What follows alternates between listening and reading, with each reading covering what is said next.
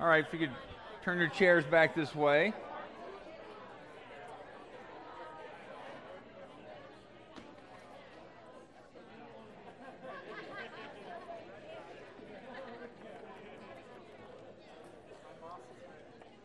Hey, one of the things that Dan just mentioned during the announcement time was this Living with Cancer seminar done by a local pastor, Rich Holdeman. Rich is a great guy, and I think he really feels passionate about this because he's had leukemia for a number of years. So if you know anybody, I don't think it's going to be overly churchy or anything, but it's the Bloomington Reformed Presbyterian Church, which is right down, it's over down by First Street. But if you want more information about it, but Rich is a great guy, and like I said, he's had leukemia, I don't know, for 3 years, 2, 3, 4 years.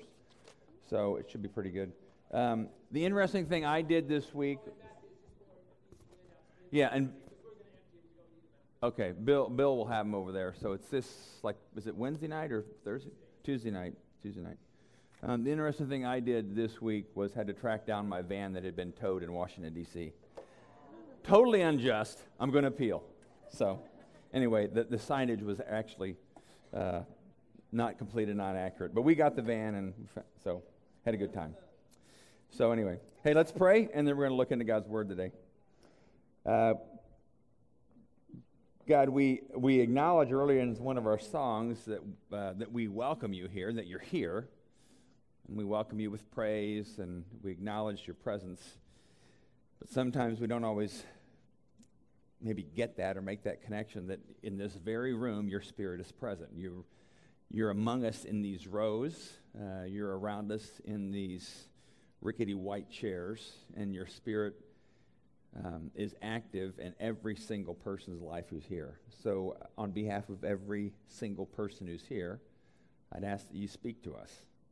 Speak to us individually, speak to us in ways that only you can speak to us, and give us ears to hear what you want us to hear. Let me ask this all in Christ's name. Amen. I don't know if anybody have remember seeing in newspapers the Miss Manners column. Judith Martin, I don't think it runs in, it's still in the Washington Post, but I thought we'd take a little bit of time to kind of refresh some of our manners and what is appropriate behavior in social circumstances. So I got a couple of her letters I'm going to read, all right? So this is people wrote these in asking for what is proper etiquette. And she calls herself an etiquette authority. Etiquette being what is right, proper, and socially acceptable behavior, all right, which we all really care about, all right? First one. Dear Miss Manners, in the past few weeks I've noticed several cashiers and bank tellers asking if I have any plans for the day or asking how my day is going so far. When I mentioned this to a store manager, the response was they were merely trying to be friendly. I do not feel that the answer to either of these questions is any business of theirs, and I am at a loss of how to answer the second question without being rude. So then Miss Manners always answers, Dear gentle reader, as failing to answer is a bit harsh and even phony, you could say, I do thank you, but I'm afraid I'm running late. Would you mind just taking care of my business? All right. Dear Miss Manners, I have a few friends I invite out socially, but some of them have started declining my invitations with a succinct, I'll pass. I'm in my late 20s, and I've always declined invitations by first thanking the person for an invitation and then expressing apologies for not being able to attend. I feel that, quote, I'll pass is a somewhat rude way of declining an invitation. How many of you have said I'll pass in the last week? Probably, right? After all, I'm not passing around a plate of cookies. I admit that it does bother me, and I find myself inviting those friends out less and less. Since when has I'll pass entered the vernacular and become an acceptable way of declining an invitation? Gentle reader, it has not, neither for the invitation nor for the cookies. Miss Manners reminds you that she stands between the vernacular and acceptable and refuses to give rudeness a pass. So it's all about rudeness, all right? My husband and I have, dear Miss Manners, my husband and I, this is a good one, have had a long-standing discussion on the appropriateness and politeness of the phrases please and may I. I feel that the request, may I have the sugar, is just as polite as can you please pass the sugar? We're thinking this is kind of trivial, right? My husband feels that if the request does not contain the word please, then it's not polite. And if you use may I, you need to tack on the word please, as in may I have the sugar, please. We would enjoy having your thoughts on this debate. Dear gentle reader, your husband may enjoy Miss Manners' thoughts more than you. He is correct. All right. Just thought that was interesting. in the age of the online world. I'm horrified, dear Miss Manners, I'm horrified and disgusted that electronic invitations have changed the nature of offering hospitality. It is particularly distasteful to view a guest list and the responses from each, whether responding yes, no, or maybe. Since when is maybe a legitimate RSVP? Right? Maybe, have you all done that on Facebook? I personally refuse to respond through one of those buttons. Therefore, my response is not shown on the website, causing my name to stand out as one who has not answered. Silly and embarrassing, your thoughts, please, on this outrageous application as a tool for invitations. Then Ms. Manners says she thinks maybe is not really an appropriate response anyway. So, last one, dear Ms. Manners, is it proper to leave a spoon in a cup or glass while drinking coffee, tea, or iced tea? Anybody? Anybody? All right. No, Ms. Manners says. Watching the spoon attempting to bang on the drinker's nose is unnerving, regardless of whether it succeeds. So this whole, you could go on Miss Manners' website. You could find out all kinds of ways about how to behave, on what's appropriate behavior, polite behavior, socially acceptable behavior, all right? I wrote a few of my own now, all right? I wrote these. I didn't write them to her. I didn't take the time to send them to her, but because, again, we're talking about what is appropriate, proper, dignified behavior, all right? And you'll recognize these are some stories I wrote kind of from the Bible. Dear Miss Manners, I'm a student of a respected teacher by the name of Jesus. I'm one of a select group of 12 who regularly travel with him. Recently, a Gentile woman, parentheses, not one of us, interrupted his important ministry time by shouting and begging quite loudly for Jesus to help some kind of problem with her daughter. I, along with my other friends, felt this woman was quite inappropriate and out of line with his interruptive emotional outburst, and frankly, she was being quite a bother. We all told Jesus to send her away. Were we right in suggesting this? Next one. Dear Miss Manners, my son has some serious emotional and behavioral problems. Some would even say demonic. I heard about this man Jesus who had the ability to heal such issues, so I went to find him. When I asked for his help, I thought it was polite not to be too demanding, so I simply said, if you can, when asking for my request. It obviously didn't sit too well with Jesus, but since I really was desperate, I think I let my emotions get the best of me, and I instantly cried out quite loudly to Jesus, reiterating my desire for him to heal my son. Was this emotional outburst a breach of proper etiquette? Next one. There's a beggar in our town by the name of Bartimaeus. Everybody knows him. He's blind and he's been begging for years. We try to help him when we can, but honestly, he can be rather rude and inappropriate at times. For example, only recently I was part of a large crowd waiting to see a great miracle man by the name of Jesus. I arrived early and was near the front. Bartimaeus, of course, came late and was near the back of the crowd. While the rest of us were being polite and orderly, he started shouting, trying to get the attention of Jesus. I was one of a group of people who yelled at him to be quiet. Rudely, he only shouted louder. I was angry at him for such an outburst. My wife disagrees with me. I'm adding, this didn't happen in the Bible. This part didn't happen. My wife disagrees with me, even suggesting that I should have helped Bartimaeus get up further to see Jesus. I think I was simply encouraging proper etiquette. My wife thinks I was the rude one. Please settle this debate with my wife. Last one in terms of appropriate behavior. I've been a Christian for many years. Maybe this is you. Maybe this would be you. The other three were stories in the Bible. I've been a Christian for many years, and for the most part, it's been okay for me, and my life is doable. Not great, but not as bad as other people. I should be grateful, right? However, lately I feel this inner frustration with my life. I don't do what I want to do, and I keep doing what I don't want to do, and this frustration shows up in my personal life, my marriage, my finances, and in my relationships with friends and neighbors. This inner frustration and disappointment is deep enough that it almost feels desperate. Although I wouldn't admit that publicly, admitting that I'm desperate in front of others seems so socially inappropriate, a major social faux pas. For that matter, admitting I am desperate even to God himself seems to violate proper religious behavior. So I'm at a loss for what to do. Please help. My point is, I'm wanting us to challenge together, and we'll look at some stories in the Bible, what is appropriate even behavior as Christians. What's proper response? What's proper ways to pray? What's appropriate? What's polite? What's dignified?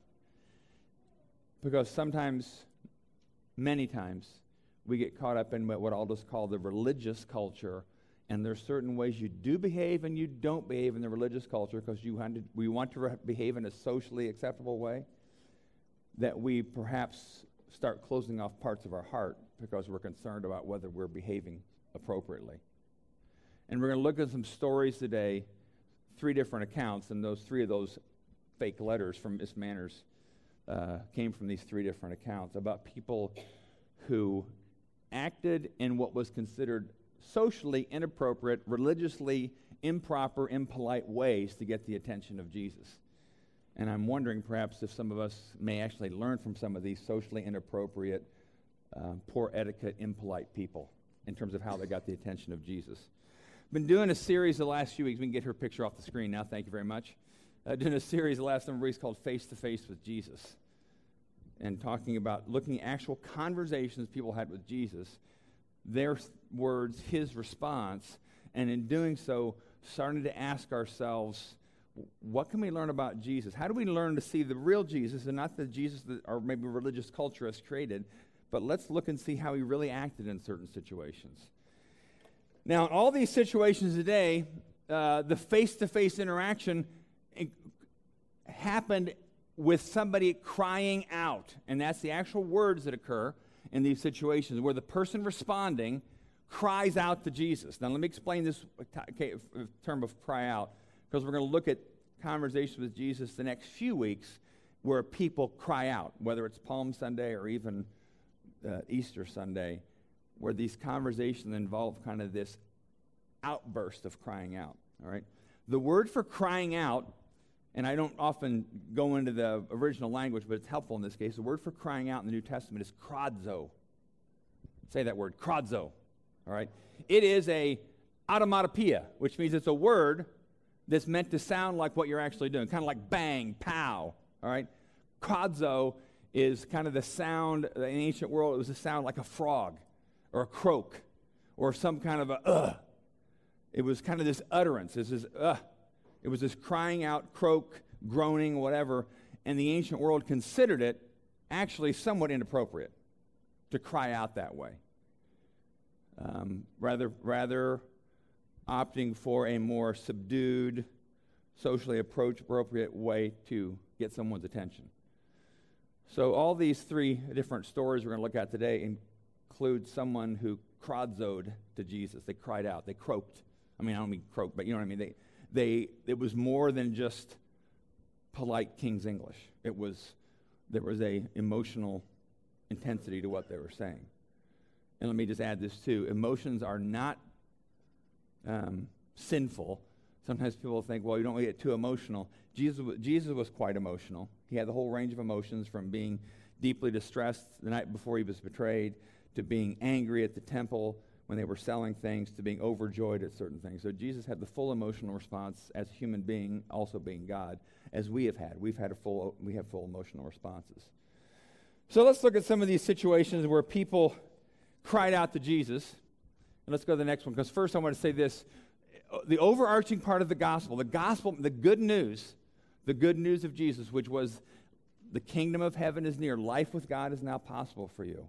When Jesus kicked off his ministry, said he went through Galilee, he taught in their synagogues, preaching the good news of the kingdom, which basically was you can have a conversational friendship with God. Life with God is now possible for everyone. And part of his message, part of his preaching, was healing every disease and sickness among the people. So Christianity, the gospel message, is not simply get the doctrine right so you have your heaven ticket, but it was also the fact that Jesus came to heal brokenness, physical, emotional, spiritual brokenness, what Jesus came to do.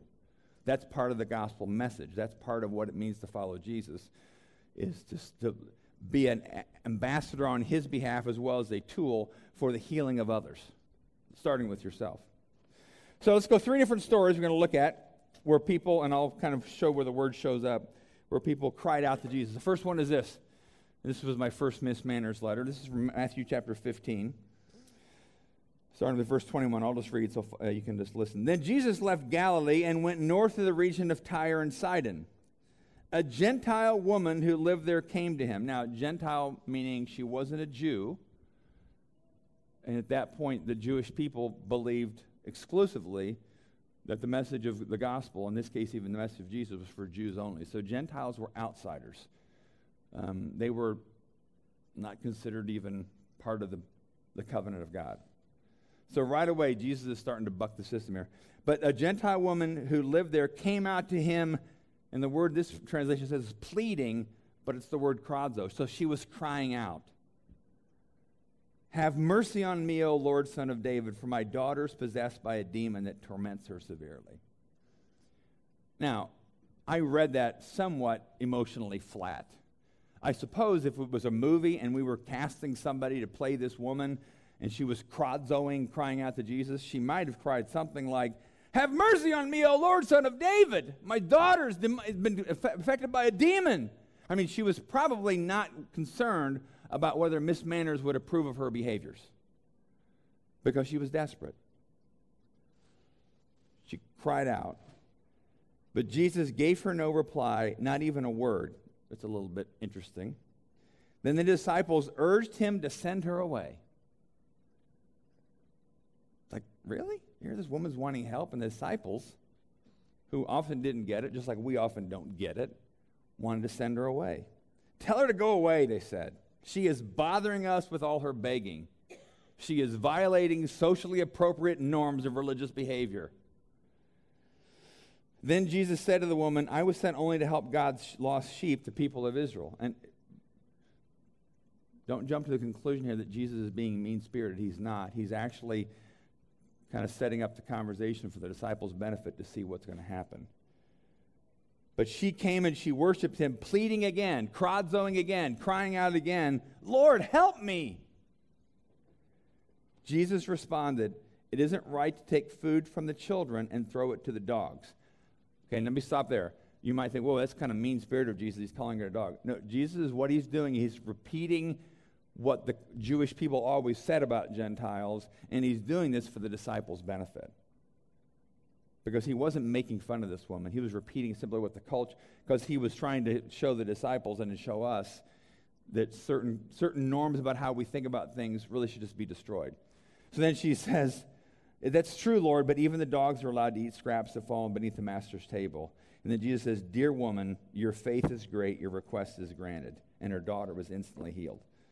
So Jesus, all along, was planning to heal her. He just wanted the disciples to realize the social norms they had about inappropriateness of Gentiles being part of wanting to connect with God.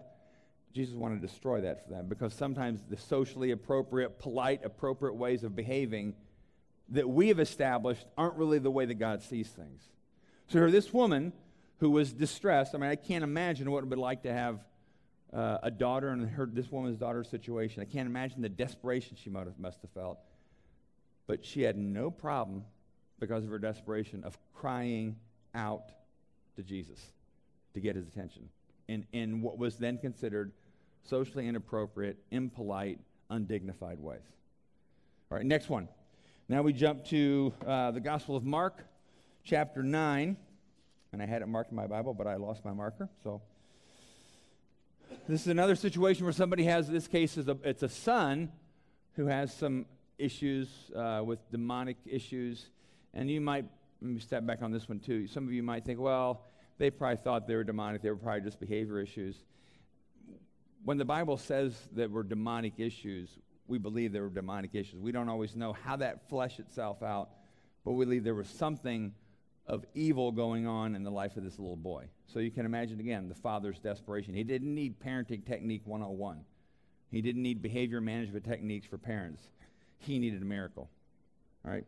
When they returned to the other disciples, this is Mark chapter 9, they saw a large crowd surrounding them, and some teachers of religious law were arguing with them.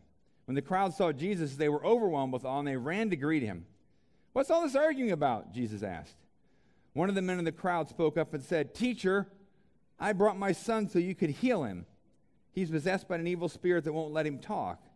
And whenever this spirit seizes him, it throws him violently to the ground. Then he foams the mouth and grinds his teeth and becomes rigid. So I asked your disciples to cast out the evil spirit, and they couldn't do it. So here this guy thought he was coming to get a miracle, a healing for his son, and the right hand people of Jesus couldn't do it. So you can imagine already his desperation has turned into frustration. Jesus said to them, "You faithless people," he's saying this to his disciples, "how long must I be with you? How long must I put up with you? Bring the boy to me." So they brought the boy, but when the evil spirit saw Jesus, it threw the child into a violent convulsion. He fell to the ground, writhing and foaming at the mouth. "How long has this been happening?" Jesus asked the boy's father. He replied, "Since he was a little boy. The spirit often throws him into the fire, into water, trying to kill him." Some of you, a lot of you have children. Can you imagine if you had a child where pattern of this kind of behavior, how much it would tear at your heart? So this father obviously is desperate. The spirit often throws him into the fire and the water, trying to kill him. "Have mercy on us and help us if you can." I'm assuming the "if you can" was thrown in there because he wanted to be somewhat appropriate and polite and not demanding of Jesus. But Jesus really wouldn't put up with that. He says, "What do you mean if I can?" Jesus asked. "Anything is possible if a person believes." Then the father goes into kradzo mode. He's crying out. Then the father instantly cried out, "I do believe, but help me overcome my unbelief." Instantly. So you kind of get the sense that he finally let the genuine emotion of his desperation come out in real, genuine ways. He said, "No, I do believe. Help me in my unbelief." And sometimes we're really good, I'm really good, at learning how to keep those things at bay because we want to make sure our requests to God or to Jesus are spoken to in appropriate ways, non-demanding. "God, if you could arrange this, I'd appreciate that."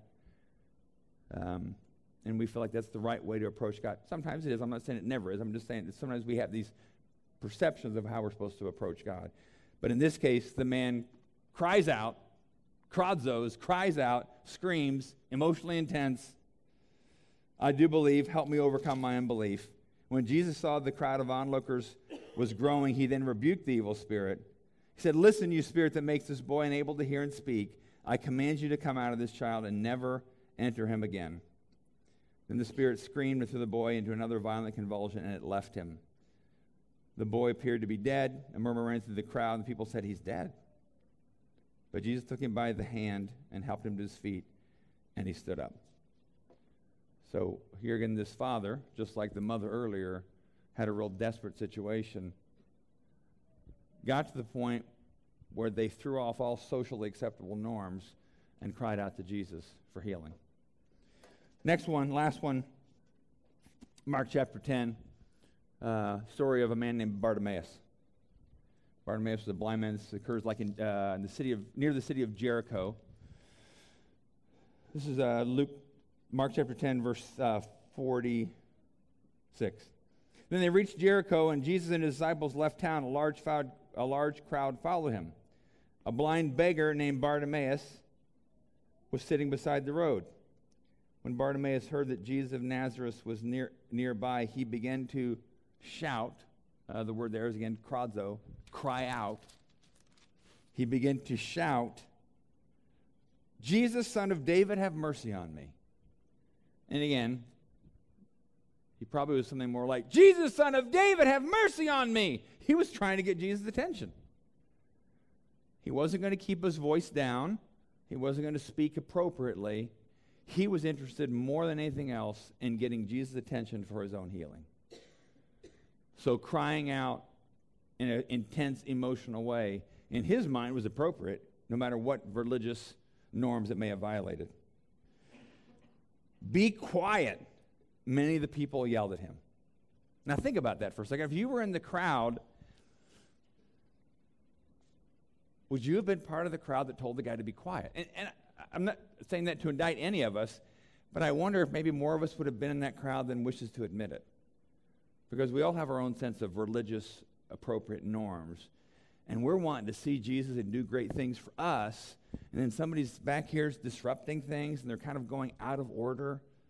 I mean, we're Americans. We stand in line. We take things appropriately. And this guy back here is trying to mess up the status quo. So shut up. And again, we tend to think I would have been in the crowd that would have carried the guy to the front. But I think if we're honest, we don't know which crowd we would have been in. Because we do have some of these norms of what's appropriate and not appropriate in church or with God or whatever else. So they be quiet, many of them yelled at him. This next line makes me fall in love with Bartimaeus. But he only shouted louder. Again, he cried out even louder. Son of David, have mercy on me. So imagine this blind man, probably with kind of a shrilly voice, because he's really shouting loud now. He's crodzoing way out loud now, and he knows this may be his last chance. Not just to get Jesus' attention, but his last chance for healing, for wholeness. So you can imagine this shrilling voice carrying over the crowd, Jesus, Son of David, have mercy on me.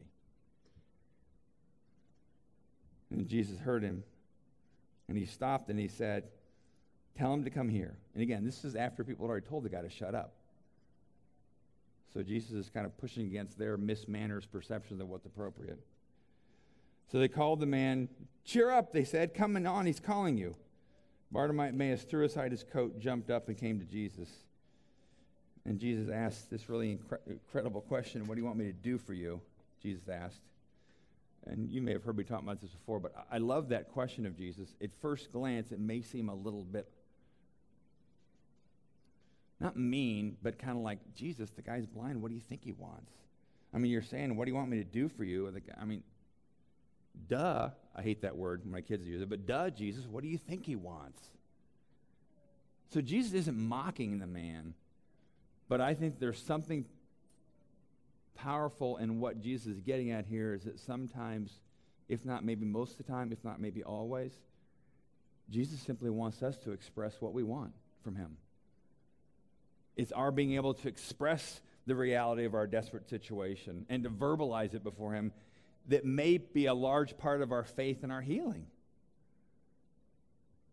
Because Jesus could have just healed the guy, but he says, what do you want me to do for you?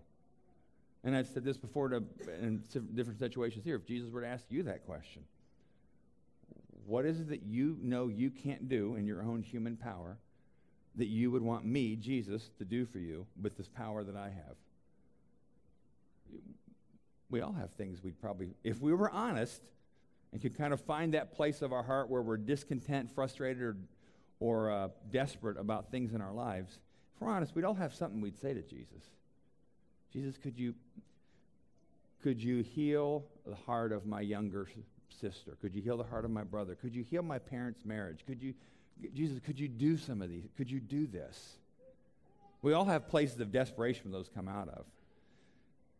And then the blind man simply said, Bartimaeus simply said, Rabbi, I want to see. And Jesus said to him, go, for your faith has healed you. Instantly the man could see, and he followed Jesus down the road. So there's three examples of people that cried out to God. Another one that happens in the New Testament is when Peter walks in the water. You know that story? And he starts to fall, and then he cries out to Jesus, save me. But what's interesting in all these situations and many other healing situations, go to the next slide, there's four things that are true about each one of these people that I'm going to assert that maybe needs to be true about each one of us if we want to see Jesus bring about healing and wholeness into the areas of brokenness in our lives. Because all three of these people, and if you read the Gospels, many of the people who sought Jesus for healing for themselves, for their daughter or son, the synagogue ruler Jairus, the woman who had this bleeding issue for many years, there's a similarity in all of them. And first of all, they're all desperate. I'm not looking for an answer, but what does desperation feel like? Desperation is the emotion you feel when nothing else has worked and you have nothing else on the horizon that you think even could work. And you know you need a miracle. That's kind of desperate. What we call desperation pass at the end of a game when you're down 6 points and 80 yards from the touchdown. Desperation is when you've got one last shot at something, usually. A desperation shot at the end of an NCAA game or whatever. It's my last shot. All these people had a spirit of desperation. They were all hopeful. They all actually believed Jesus could do something if they approached him. Otherwise, they wouldn't have gone to the extra effort and the intensity of trying to get in his way. So they believed something could happen. They'd heard about this man Jesus. They knew he did things. They were all unashamed. They violated mismanners all over the place. They didn't care if what they were doing violated social norms. Whether people said, shut up, or the disciples said, send her away. She's bothering you, Jesus. That's actually what the disciples said. Send her away. She's bothering us. These people didn't care.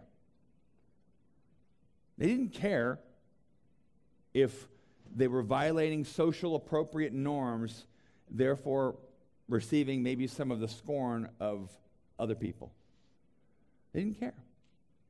And I wonder how much my own or your healing or wholeness might be blocked by our fear of doing something that might seem inappropriate. And so we're not maybe as unashamed toward Jesus as we'd like to be, because we're trying to figure out if we should be more appropriate and more dignified. But these people were all unashamed. And you look at people throughout the New Testament that were healed or found wholeness in Jesus, they were not hindered by social norms of what's acceptable. They simply wanted wholeness. And the last one I put down, they were all determined. Bartimaeus shouted louder. The father of the son and the mother of the daughter had demonic issues. They just shouted louder. They pushed their way to Jesus. There was a determination about them. And all those things combined, if you add those up, it seems to be like that's the heart that God's looking for from all of us, to see the kind of change and wholeness and healing and joy and peace in our lives. So my challenge is simply, go to the next slide, is what would it look like for you to cry out to Jesus? And what issue in your life would you cry out to Jesus for? Something that you've tried to make the change. You've tried to get wholeness. You've tried for that part of your heart to be whole.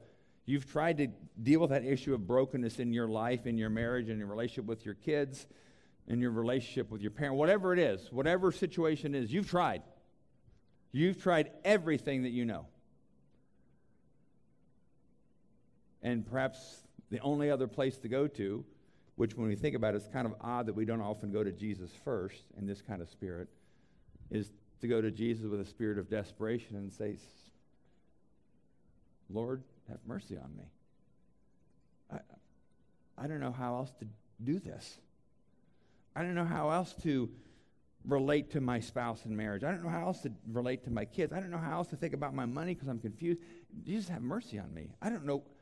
To some degree, the place where God wants us is simply the place where we say to God, I don't know what else to do. And that seems to be like a really, really good place for people to be, because those people who are in that place in the stories where they interact with Jesus all seem to have healing and wholeness and joy and peace follow. But there's something that's really hard about being in that place where we say, I don't know what to do. I have no else.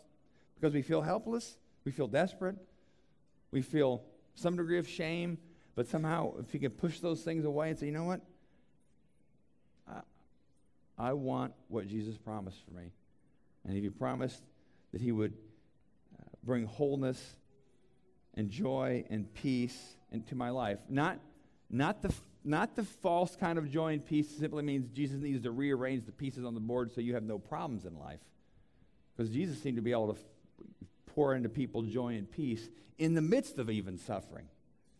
In the book of Acts, there was joy and peace overflowing, and these people were getting whipped and suffering for the name of Jesus. So he didn't deliver them from those things. So Jesus may not deliver you from what your situation is, but he's able to bring wholeness and joy and peace in those situations. So, and I'm not advocating you going out to Brown County State Park today and find an empty space and scream your head off to Jesus. I'm not saying that'd be wrong. I'm not advocating when you're driving in your car by yourself this week necessarily that you scream out and kradzo and cry out to Jesus, have mercy on me. But I'm not saying that's wrong. And maybe it's simply maybe you write in a journal to Jesus and you write with some pretty intense kind of realities of your life.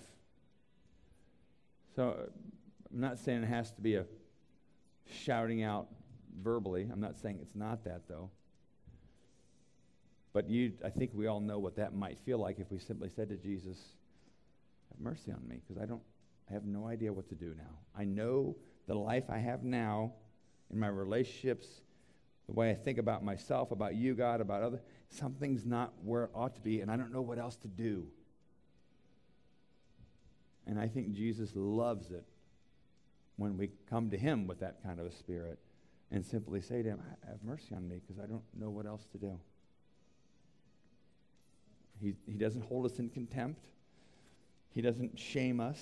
And there may be other Christians that might think what you're doing or the way you're going about it may seem like to them inappropriate, but don't let the opinions of others drive how you relate to Jesus. Don't let that happen. Because Jesus seems to be impressed most by those who don't care about the opinions of other people. So that's my challenge this morning, that we be those kind of people, and your relationship with Jesus and how you process that even this week. I'm just going to challenge you to think maybe there's a way in which you interact with Jesus that you haven't before, whatever that might look like, whatever way kradzo, crying out, may be to you. And you noticed in the psalm we read at the start of the sermon today, or start of the service today, had David crying out to God. All right, this is David, king, warrior, mighty man, but he's expressing this deep, emotionally intense cry of desperation to God.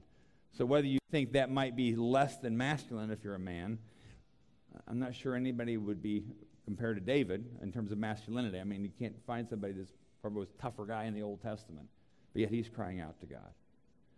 So in Old and New Testament, there are men and women all over the place that cry out to God because they realize there's no other way to get the kind of life you've always wanted. Joy, peace, courage. Can't get that apart from Jesus. Let's pray.